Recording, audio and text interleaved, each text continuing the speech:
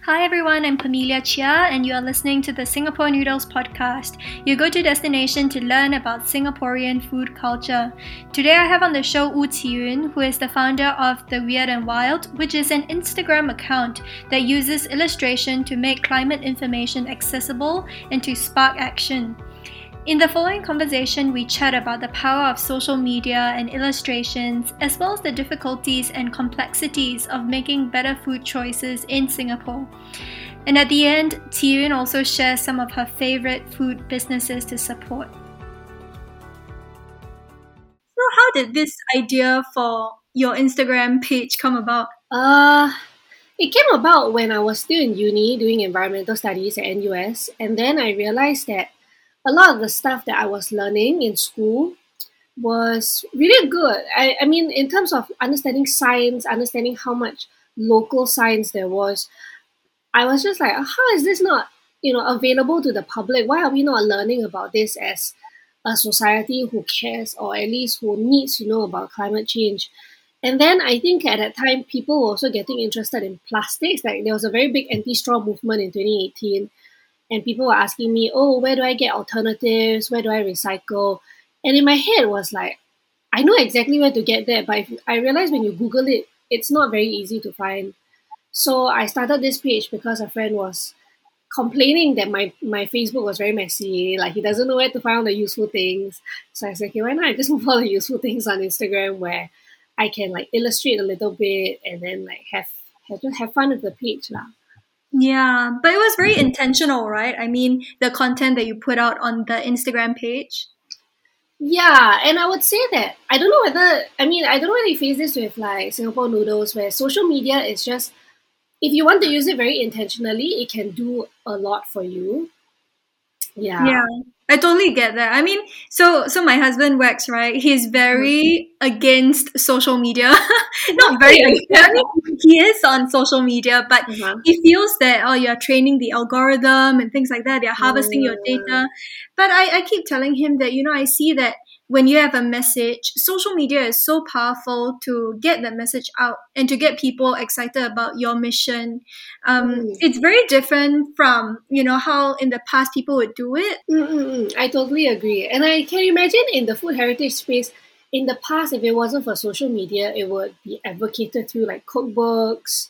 Yeah. I guess like Like the books. $10 popular kind of books, you know what I mean? Or like Yeah. more like outdated kind of design. Yeah, so I just feel that when I started Singapore Noodles, people were telling me things like, oh, it's very refreshing because it's almost like a virtual cookbook kind of Yeah. thing. Yeah, which is why when I looked at your content, it was also very refreshing for me because, you had these really, I mean, it wasn't dumbed down or anything. You had like really complex infographics and discussions on the comment section. So how did you try to gel the two? I mean, using illustrations to convey important messages. Yeah, I would say that my inspiration was, the cartoonist Sunny Liu. And I was at a panel that I was watching a panel that he was speaking at, and people asked him, why comics to talk about something as difficult and as nuanced as Singapore history, right? And I think what he said was that really gelled with me is the fact that illustrations or cartoons sort of lower your barrier as to the content that's going to come because people assume that graphics and cartoons are for juvenile comics or like for children. So then when they look at it, they're already like, oh yeah, I know this one I confirm can read on. I definitely will get what's going on. And then as you swipe through, I think you get absorbed into the narrative, the complexity without even realizing that it's more complex than you initially imagined. And I think I really wanted to play on that because I wanted people to come into climate issues feeling as though they're going to get it. It's not as complicated as the numbers that they're reading. It's not complicated because of the science, but it's just very simple if someone took the time to say, okay, I sat down with all the journals and I read it all, and this is what it actually means. So I thought, like, why not just play around and see what illustrations can do? And I think for Instagram wise, illustrations and colors tend to do a lot better than just pure text. Yeah. Yeah, so then I say, why not just challenge the algorithm a little bit and see where it goes? Yeah. But when you first started the Weird and Wild, right? Did you have a certain idea of your target audience? I mean, did you feel like, oh, this is too much jargon. I don't think they'll be able to handle it, or like, I don't think they'll be able to handle such intellectual kind of Mm, nuance about the topic. So did you mm, ever feel like you had to dumb it down, or was it just like, okay, this is what I think people should know and I'm gonna put it out there? mm. I think not really, because when I started it, it meant to be a resource page. Like initially, I was doing a lot of like, okay, if you want to find alternatives, I'm going to draw everything out for you, and this is what it meant. And then I think I sort of journeyed with the page where I was learning a lot more about things like, if what does the colonization of the environmental movement mean? What are the more difficult conversations that we needed to have? And as I was learning that, I mean, I was lucky because then I can communicate that, I found this, I found that. It's not as if I knew all these things and then now I'm downloading it to whoever's Yeah. reading. So I think that process sort of helped because I was as confused as any person just getting into this space, just with just a little bit more environmental knowledge than before. So I feel like, maybe if I were to document my thought process, anybody could get it without me having to dumb down concepts. But I Mm, think when it comes to numbers, that is the part that I felt I had to dumb down. But by dumb down, I mean, when they tell me like, oh, Singapore needs to reduce our carbon emissions by X amount. I'm like, I don't know how to make sense of this X amount yeah. without telling it to you in a way that's like, okay, this is exactly what it means, and then use some silly cartoon to explain the numbers. And I felt like that was the only part, not because it's difficult to grasp, it's just, not a very tangible thing that people can take away. And hence, Mm. infantilizing it will stick better with a person. Yeah, when I looked at your content, what I really liked about it was that it featured a whole range of different topics related to care for the environment, which included food, which is Mm, something that I feel is often left out of the conversation. Like you previously talked about how there was this huge shift towards avoiding the use of plastic, right? Everyone was adopting bamboo straws and metal straws and what have you. yeah. That not enough people talked about food, how it intersects with our culture, which is very, very unique, right? Mm, Just this morning, I was on Instagram and I came across this Instagram story by William Low, who's like a really famous chef in Singapore, right? And he loves food heritage, he loves traditional food. So he took a photo of his bag of kopi in the plastic bag, and he was like, "Oh, it's so nice to have kopi, drinking mm, kopi from a bag." And I was just thinking, like I love this kind of thing also, like if we were to start drinking kopi from keep cups, like I don't know how I would feel, so mm, there's mm, a tension there. So mm. how do you reconcile the two? My God, that's so interesting because I never thought of it that way. And I have a feeling it's really because you see, keep cups and the likes, right? It's designed for a Western. Okay, I mean, keep cup is Australian. It's designed for an Australian audience. So many of these reusable cups are just not designed to be culturally sensitive or culturally specific. So I've always been worried because like I've even emailed Keep Cup this before, like your cups do not fit, the way that Singaporean or tropical countries drink bubble tea, for example. It doesn't make sense for our context. Your silicone cups don't always fit like our uncle pouring the kopi in because it's so unstable. So in my head is, yeah, I guess the issue really is that there can be alternatives if we think about it from a Singaporean angle. If someone here were to design it to suit our need and to understand like certain nostalgic elements, because I can totally imagine having the same experience just designed with, a better material so that you can use this for a longer time, but still retain the essence of it all. And I mean, personally, I don't really sweat the small plastic that, that is used. Yeah. I'm more concerned about the large amounts of like styrofoam and things like that. Of course, it's still notable, but yeah, it's difficult if we are adopting things that are just not built for our culture. Yeah, I mean, like now, I can see so many aspects of things that are recognizably Singaporean. I mean, maybe it's because I'm overseas and I'm feeling very nostalgic, right? I mean, even things like the brown paper, like the wrapping. Yes. Yeah, yeah. And even the old nasi lemak used to be wrapped in banana leaf, which Yeah. I miss. Yeah, and like Cai Fan is always associated with that white styrofoam box, Yeah, So exactly. I feel like it's gonna take a bit of a shift. And do you think maybe that could be a reason why the older generation is like more resistant than younger people when it comes to caring for the environment? Because it's so intertwined with culture, right? Mhm.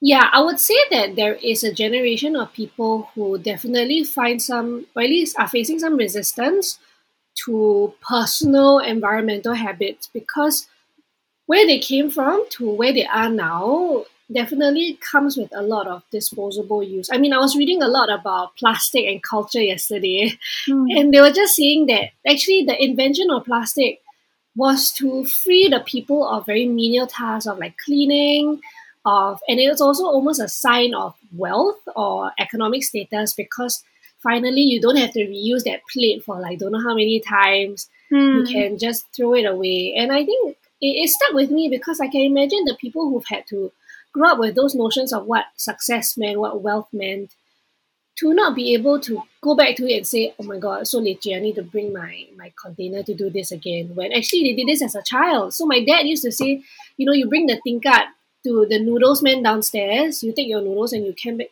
up because it was so expensive to buy like disposable takeaway containers.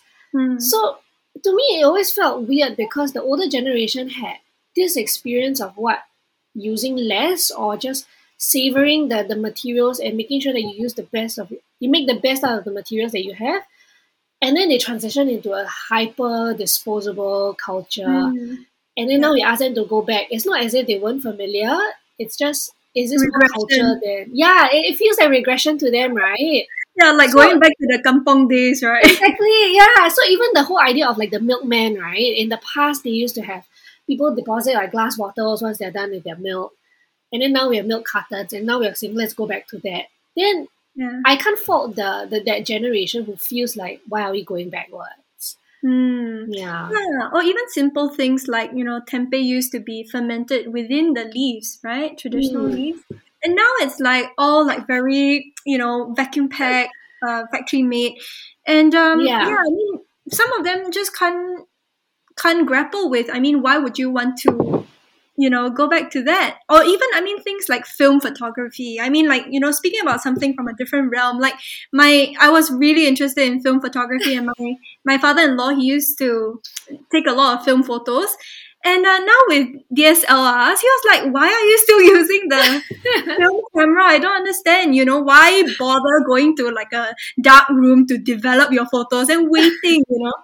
Yeah. yeah. But it's almost funny because then it is that practice that is so intentional, right? That Mm. compared to DSLR or your iPhone cameras, where everything is so like, oh my god, okay, take once and then you totally forget about it, Mm. versus the entire process of developing a like a film Yeah. photo. You sit through the process, the labor, and then whatever comes out is so much more valuable than before. Than like Yeah. your camera. But actually, I feel that this is a very young person mentality, like the romanticism of everything, right? Mm. Wow, it's so romantic to eat the tempeh out of the leaf. You know what I mean? But to them, it's just very practical, right? Very Yeah, functional. Like, I mean, this is what we did because we didn't have plastic or we didn't have like a factory to make our tempeh. So I just yeah. feel that it's a bit difficult there. And, sometimes it does feel a bit ironic because I mean, their generation is known for being very frugal in the kitchen, Mm, right?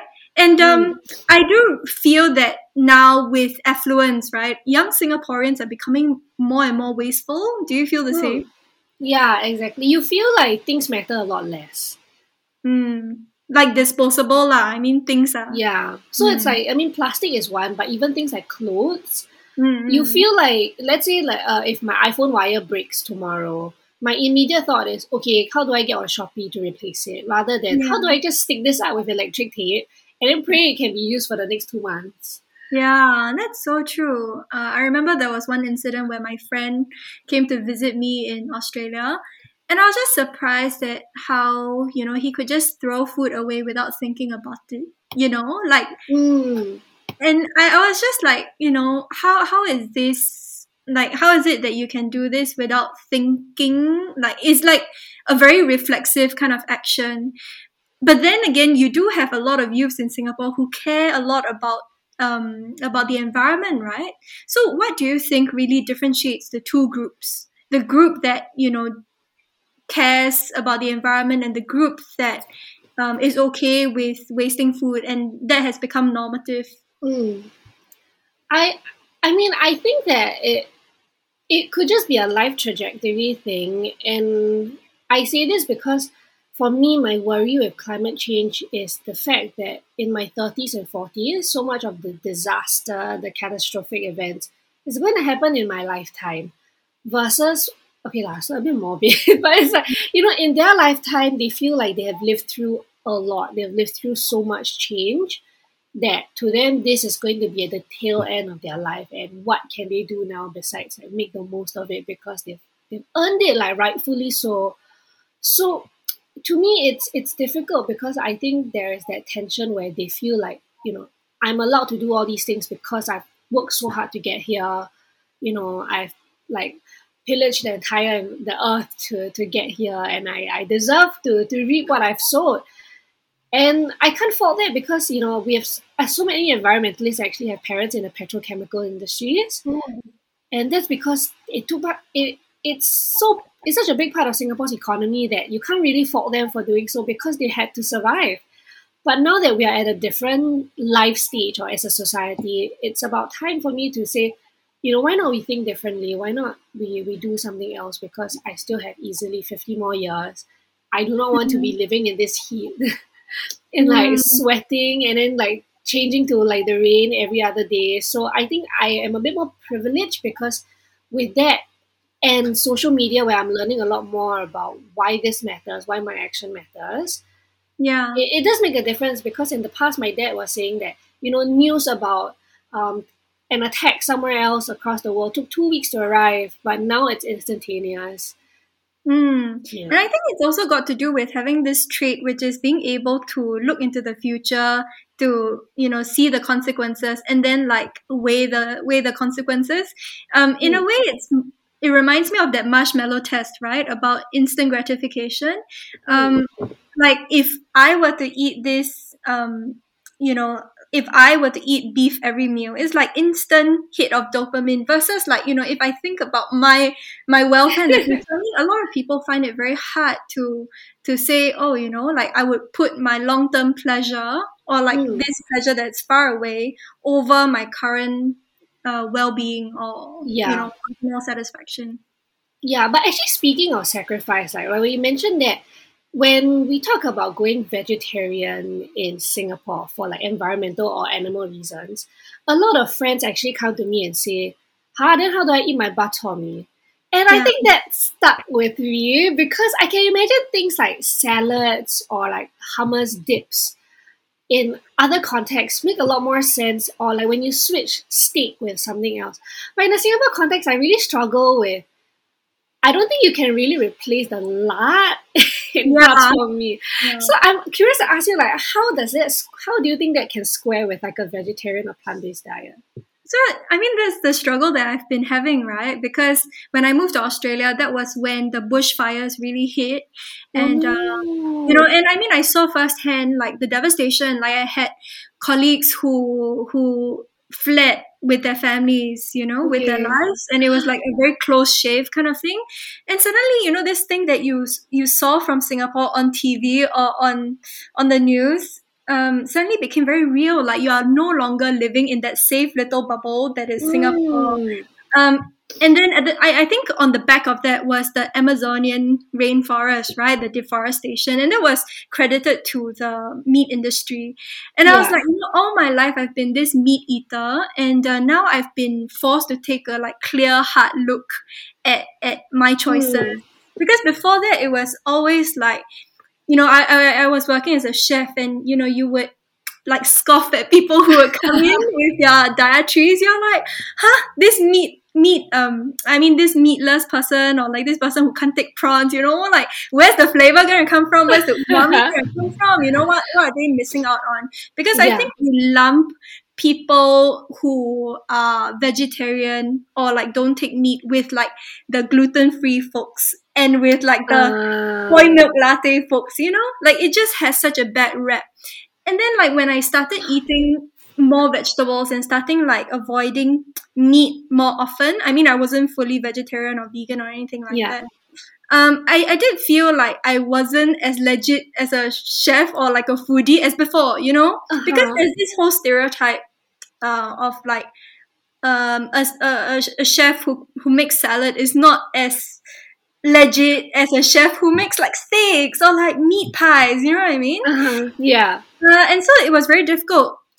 And at the same time, I felt that, what you mentioned, like hummus and salad, just didn't gel with my palate that much. I mean, I'm like a born and bred Singaporean, and so I love my bak chor mee, I love my hae mee, Yeah. It was very difficult to gel the two worlds. And then after a while, I just felt like, why are we trying to like go, like think on the line of making, like veganizing our meaty favorites? Because it will never ever match up, Yeah. Yes. Yeah, Like, exactly. and the whole idea of disguising vegetables to look like meat really disturbs me, Like, why can't we celebrate vegetables in their own right?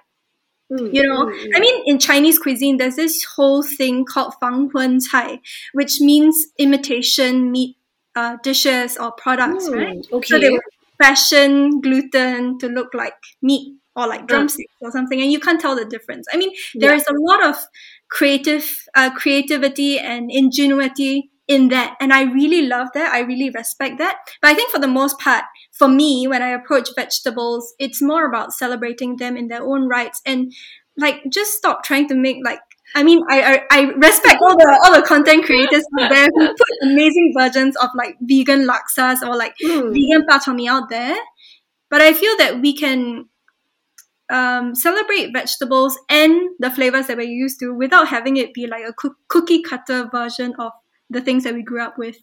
Yeah, and I totally agree with that because I feel like when you try to substitute, you will never.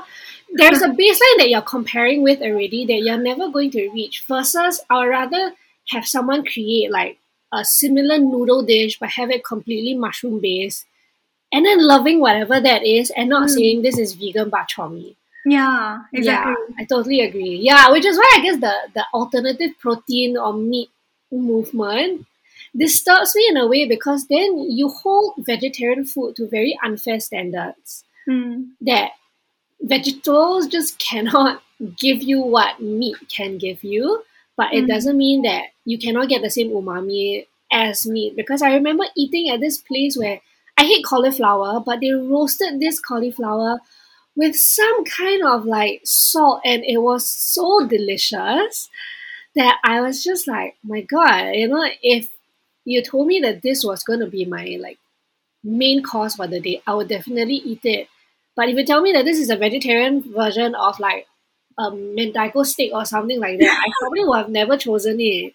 Yeah, Yeah. that's so true. And now looking at social media accounts from Singapore, I realized that there's this huge shift towards eating like omni meat or like beyond meat. Is it beyond meat?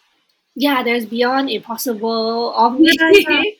So, what do you make of that? Does it really lower your carbon footprint? Because I am suspicious of that. I feel like maybe there is a lot of greenwashing in that space. So, what are your personal views on that? My take is that I guess for these kind of meats, if they replace real meat, then I think that the carbon emissions are quite commensurate in that it will drop because they always say that for the beef industry, you are growing pasture for cows to graze, and then after that, just killing the cows up, and then there's so much emissions that comes with feeding the cows, like keeping the cows and then killing them. So to me, when you shift that to a factory in itself, of course there will be lesser emissions. But if you don't make that replacement, it comes as a side dish, and it's double the emissions in that sense. So whenever there are claims like that, I would say that they're not entirely wrong, but they're not entirely right because it's to serve as a substitute rather than an additional thing that, let's say, chefs or restaurants can play with. Because it doesn't make sense if you're using impossible meat to expand your menu. Like, that doesn't give you the emission reduction that you need. But I'd say that as someone who is trying to eat more, I mean, as they say, flexitarian, right, where my food is not meat heavy. Impossible Meat and Beyond Meats do provide a very good alternative if I want the texture of meat. So I made tacos the other day, and it was like avocado, salsa, and I just wanted something meaty to kind of like, I don't know, satisfy my palate. And I felt that Impossible Meat, if I marinate it with like your typical oyster sauce, soya sauce, and peppers, it tasted so good, and I was so full that day and my parents didn't even tell that it was fake meat. They thought it was real. Mm. And I say that for those purposes, I think it's good because I think if I went ahead with the taco without it, it would have tasted as flavorful. I don't know what else can absorb the soy sauce and oyster sauce that fake meat or meat does lah. So in that sense, for an individual, I think it can be a good way to satisfy certain meat cravings because I think when you crave meat, you're often craving the taste and the texture rather than the meat itself. Yeah. Yeah. Definitely. I think vegetables are quite a difficult one because they have so much water in them compared to Yeah. meat. And so like they don't really have that, really nice sear or like deep flavor that meat has. And even like things like tempeh or tofu or even young jackfruit, right? Like a lot of people say that it's very meat-like, but I do feel that it's so different, you know? It Uh-huh. cannot ever match up to pulled pork, for example. Yeah. I've always been so suspicious, like, oh my god, how do people make that into pulled pork? Yeah. And I think like, whenever I think of people who are sharing like vegetarian food sometimes, I always in my mind I'm thinking there has to be a compromise. You know what I mean? Like there is always a flavor compromise. And Yeah. like you just don't take these people that seriously. But I feel that times are changing and we really do have to acknowledge that diets are such a big part of caring for the environment. Hmm. So what do you feel is the sentiment on the ground right now? I mean, in Singapore, do youth care about the environment, or do Singaporeans in general care about the Hmm. environment? Oh, I feel like I'm in an echo chamber where I think people True. do care, but it's a very like when I go out and talk to family, relatives, and other friends who are not in the space, I would say that they're not as keen about environmental issues. Not that they Mm, don't know, but their interest in it isn't as strong, I guess. But then mm, it makes things like, let's say, impossible food, vegetarianism, like thrifting, these kinds of personal consumption behaviors, they get interested in things like that because they're like, oh my god, so exciting. What's this like meatless thing? Or what's this new way of shopping? And I thought that those were very good ways to start conversations, if anything, yeah. to say like, hey, there's this whole realm of alternative protein that you should get involved in or you should understand. And yeah, I would say the plant based community in Singapore is also growing, Mm, especially amongst young people. And I would think that older people are also involved. Like, as someone who isn't like fully plant based, I was like reprimanded by a 60-year-old uncle the other day who was plant based for health reasons. oh, And then he wow. was telling me, my God, you're in your 20s, you better go and eat vegetables now because so much of the cancer comes from like the meat that we're eating or the chemicals. Mm-mm. And I mean, I don't know how much truth. There's probably some truth to that, but it made Yeah. me realize that the whole plant-based movement. There's so many aspects because it's environmental, it's health, it's animal rights, but also the fact that I was talking to a U.S. activist about how veganism or vegetarianism in Southeast Asia really is very okay. In Asia alone, is very different from the U.S. because actually Asia has a very big population of plant-based plant-based people. I Mm. mean, much of India was also vegetarian for a while. The Buddhist Yeah. community in Asia is vegetarian with their own kinds of dishes, and like vegetarian Indian food is so good. So then, in that sense, if we're bringing over the Western idea of vegetarianism, it's just not going to sit on our palates, which is so high in flavor. It's so high, I guess, sometimes fat also, Yeah. that it makes me wonder, is the plant-based movement here missing something? Exactly. Okay, Yeah. I might or might not take this off the record, but that is actually the concept of my second book. So it's basically about drawing inspiration from Asia, from that Mm. rich history of vegetarianism. Because I mean, it's not just India; it's also countries like Korea, like Japan, with Mm. like really strong Yes. like vegetarian. I think they call it temple food, temple cuisine, right? There's Yeah. so much information and so much wisdom there that we don't look to. I mean, we always look to the West, right? About like salads, how to make grain bowls, how to make vegetarian sauces. Exactly. Yeah. Yeah, yeah. So I mean, that's something that I definitely feel very passionate about. And also, I think beyond eating more vegetables, I think it's also about eating meat that is less prized. Like how we always go for like the drumsticks or the breasts. But in the past, people always embraced eating offals, eating like nose to tail before it became a thing. And I mean, just looking at the way Singaporeans used to eat, right? It's really like I love it because it's so resourceful. It makes the most of things that people here, like in Australia, would throw away. Like Really? here things like pig ears, pigtails, offal. They go to Uh, the dogs. They don't eat them.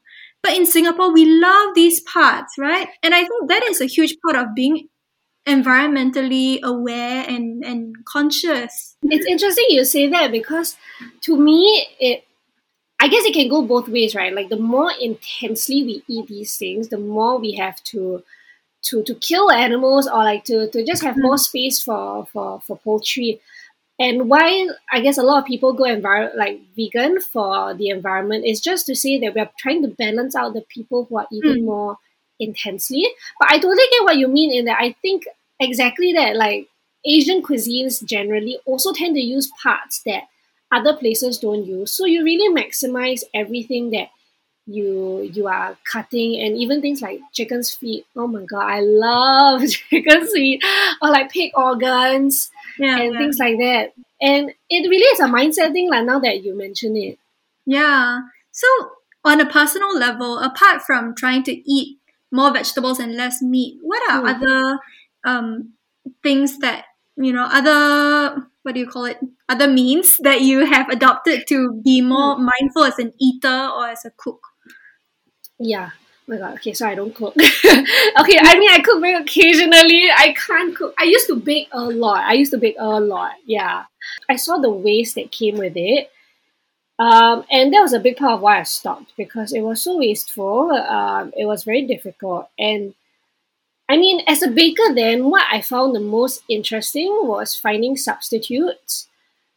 And because I guess I don't know whether it's just slightly different, but the substitutes in baking don't really affect the taste or structure of the final product Mm, as much, even though there are some compromises. So it meant like, substituting egg with, but I can't remember what it was. Flax mm, seeds, yes. Substituting egg whites with flax seeds. And I was just so surprised by how some of these substitutes really give you the same kind of texture. And I didn't imagine like flax seeds would be able to froth this yeah. much, or even like I don't know what's the other. I can't remember what's the other thing. The Aquafaba, water, right? some water The that. Yeah, aquafaba. Yeah, and I was just so surprised by these alternatives that don't really alter the taste or the final product mm, that much. And I think when I was baking, changing from normal butter to vegan butter, of course there's some difference in like fat content and things like that. But I was making very dense things like brownies where I switched over and I did an experiment with friends because a friend once we bought these like vegan brownies and he said this thing which is, oh yeah, I can taste the lack of eggs. And I was just like, what do you even mean you can taste the lack of eggs? So I started out trying to make vegan brownies too, and I didn't tell anybody. So I just said, hey, I'm bringing brownies. Can y'all try? And they were like, wow, I can't taste the difference. Or like, oh my god, this tastes really good. And then at the end of the month, I was like, I did a whole baking, like vegan bakes prank challenge. And I said that, you guys don't know what you're talking about when you tell me you can't taste eggs because you literally didn't tell the mm, difference. And I think from that experience, I realized that there are some substitutes where it's very possible to make because ultimately the final taste test. It's cultural. It's just whatever that you are convincing yourself. It's like, oh, I don't taste eggs, I don't taste whatever, I don't taste milk. When actually you don't really see the difference or feel the difference unless someone tells you this is a vegan cake, for example. Yeah. So from that experience, I think I enjoyed playing with substitutes. But when in terms of like cooking, I think I don't do so much of the cooking. But something that has stuck with me is a friend who's in Thailand and she grows her own food. And there was a point of time where she was advocating for Singaporeans to start growing their own food because you don't really understand how much soil or the natural environment nourishes and feeds you until you grow your own food and realize how difficult it is. And it stuck with me because I am a very small eater, so there are times where I do waste food. But it was only when, at home I have a papaya plant that sprouted from nowhere and it started to not fruit as well. And my mom took a lot of months to feed the soil, to just take care of that tree. And now it's giving us 3 to 4 papayas a month. And I'm like 3 to 4 papayas a month. I can get that in the supermarket the next day. But it felt so different eating the papaya that like my family harvested and we grew. And that was when I realized, oh my God, if things really destroy our soils, if things really disrupt our rain, my food is in peril. Like, what am I going to do when these things don't grow as well as before? Like, yeah, it just made me so aware. And now I'm a big advocate for people to grow their own food because you don't understand so much of like how soil works, how pH works, and things like that if you don't grow it yourself. Yeah, I can get a little bit of what you mean because my husband, he grows things at home, right? And to me, it's like, is it really cheaper to grow things at home? Because when you go to the supermarket, you can like just spend a few dollars and you get the same thing without all the effort and like buying soil and fertilizer or like blood and bone kind of thing. And it's like you have to literally wait for months for the thing to come out. And sometimes it doesn't even match up to what you get at the supermarket, right? Like I always Exactly. like, sometimes when we're at the market, I'm like, okay, I want to buy this, but he's like, no, put it back, I'll grow it for you. And I'm like, what if you take many months to grow it and then it doesn't match up, because from a cook's perspective, I'm always about flavor and texture, right? um but I think really like watching him grow things, it really gave me a newfound like understanding for how much effort, like what you said, how much effort it takes to grow like something as basic as like lettuce, and to realize that vegetables or like plants are like imperfect. And it really like changed my mindset of how things should look. Yeah, and especially when a lot of food waste comes from cosmetic filtering at the supermarkets, where they actually throw things. I found out from these two chefs at Cosmo in Singapore, where they were teaching me that there's so much like fruits and vegetables that get thrown away because they're too big. I'm like, what do you mean they're too big? Like, isn't that a plus? They're like, no, then it's not standardized, and the supermarkets can't sell them at like a particular price. Or if something is bruised because of handling, and I'm like, oh my God, it's just like a small cut, right, on an apple, and they threw it out. And exactly like you said, it shifted my perspective on what food should look like because my papaya is full of holes from like birds trying to eat it. And then my mom just takes it and she carves that portion out and she's like, nah, you can still eat the rest of it. Yeah. And I was like, it's exactly that. But then she's also the same person that will go to the supermarket and say like, oh, this one a bit bruised, that one a bit bruised.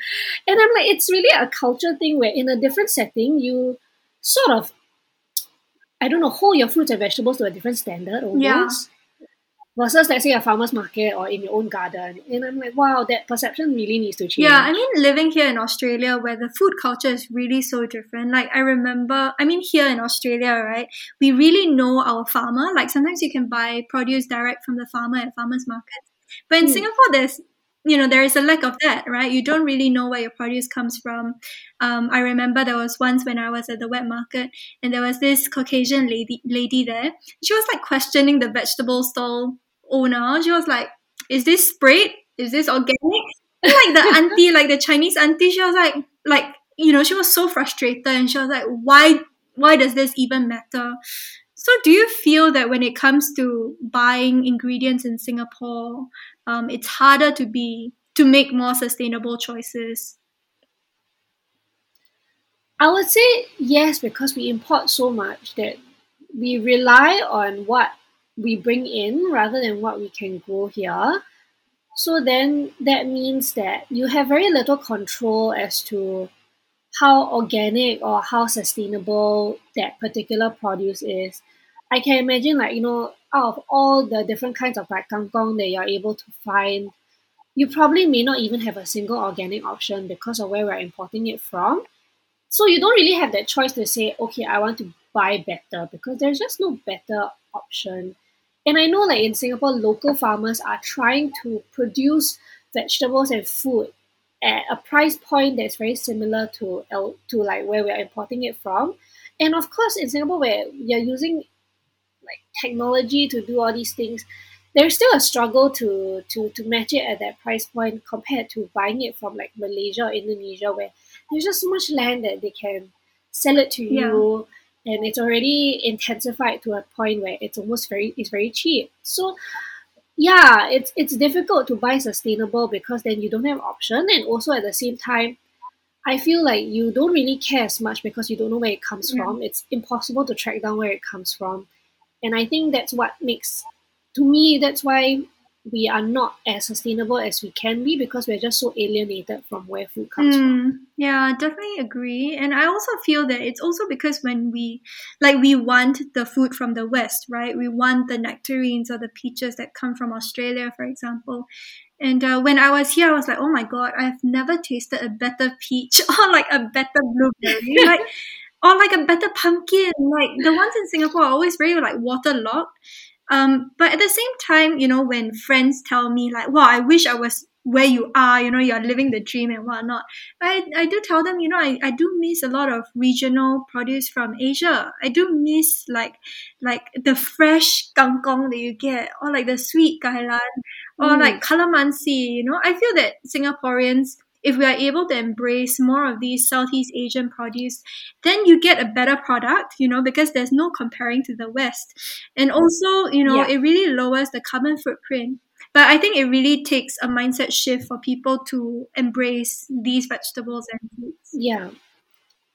Yeah, and it's also that I think because I feel like we get pickier with the more choices we have, in that we want strawberries from Korea, like stocked every other day. We need to have avocados from Mexico just available at Yeah. our supermarket. And then I'm just calculating, like, oh my God, the food miles, which is the carbon Mm, emissions associated with the transport and everything of food, right? When, like, I sometimes wonder, is this really seasonal? How are we able to get it all year round? Like, yeah. what made it possible?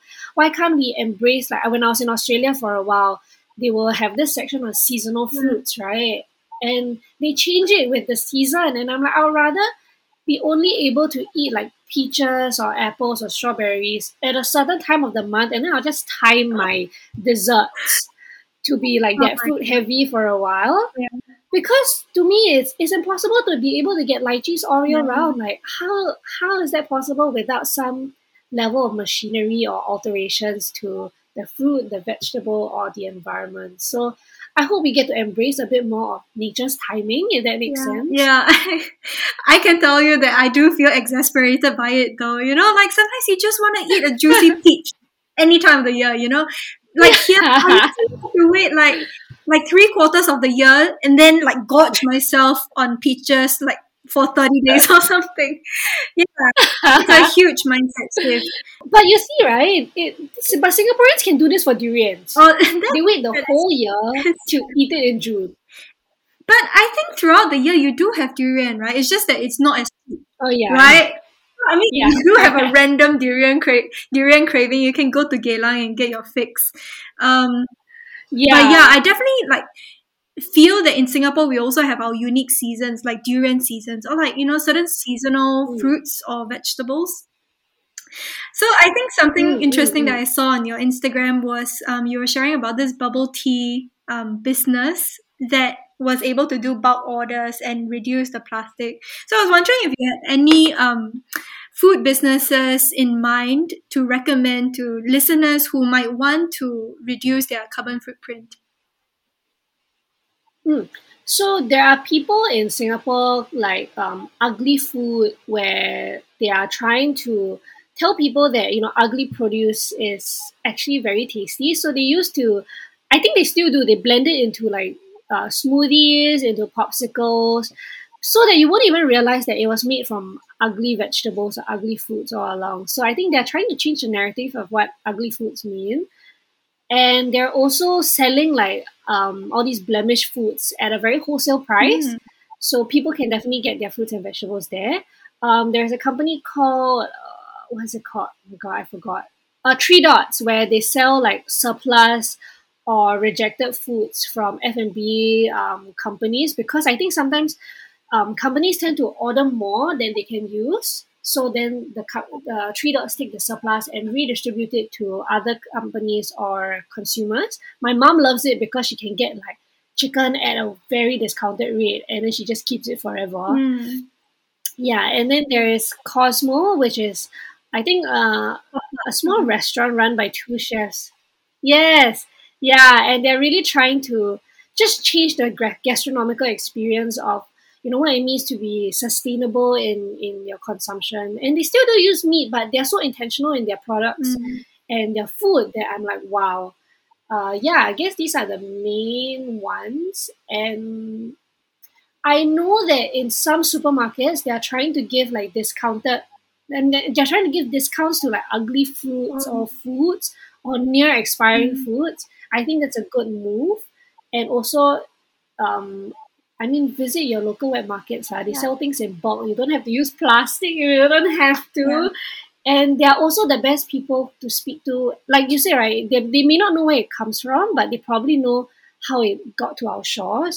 And I think that's way better in terms of understanding our food compared to your local supermarket. Yeah, I totally agree with that. And but I also do feel that it's about okay, so there is this one market, right? Tiong Bahru market. I don't really like it because everything is packaged. I'm not sure if you've been there recently, but Mm. like Oh they no, I package haven't. everything in nice plastic bags. So it basically becomes like a Mm. supermarket, right? And I think Yeah. maybe that is consumer behavior that is driving this, because it's all about demand and supply. So I think my last Mm. question for you is linked to that. So what do you think is necessary for us Singaporeans to really move into a mind space that is more conscious and more aware with regards to the environment? Mm. I think it really is about values and interrogating, exactly what is your own relationship with food, with material, with consumption in itself. And I say that as someone who used to be a huge shopaholic, and then I gave it all up in 2019. Yeah, and I had a motto for 2019, which was to rethink consumption, and that meant like I stopped buying anything new, especially clothes, and that if I really wanted to buy anything, I need to exhaust all options before buying new. So that meant like repairing my old stuff, finding it on Carousel, Wow. thrifting. And I think from that, yeah, it was really a huge shift, because I used to be enamored by 11/11, all those sales. I will walk into any store. But after making that commitment, it's almost as though whenever I see sales, it doesn't affect Mm. me as much. And it made me realize how much of this was in my head and how much of it was driven by social media when I'm fed advertisements from friends, from society. And that goes the same with like food, right? Like for vegetarianism, so much of what you're eating also depends on cultural factors and even things like peer pressure, where you feel like you don't want to burden your friends when you go to a place and there isn't vegetarian food. And it gets very difficult. And rethinking consumption to me meant evaluating, like, what it's not just about the absolute numbers of how many emissions I'm going to Yeah. save, but really what's going to be the best way for me to relate to food so that I make the best choices and I advocate for sustainability, which is just a more mindful and more regenerative way of eating and Mm. living, such that we don't have to kill the earth for Yeah, it. I love what you said about social media, especially. I mean, the same goes for food, right? I mean, you see very like meat porn, like wagyu.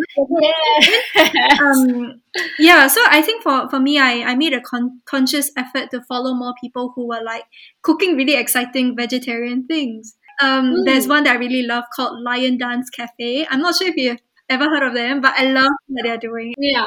Have you met the people at Native Bar? No, not yet. Yes. So I remember going to the bar and then just feeling so happy ordering whatever because their entire menu is plant-based.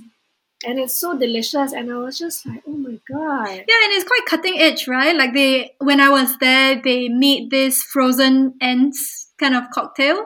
And I was like, wow, like it's like what Noma is doing in Copenhagen or something.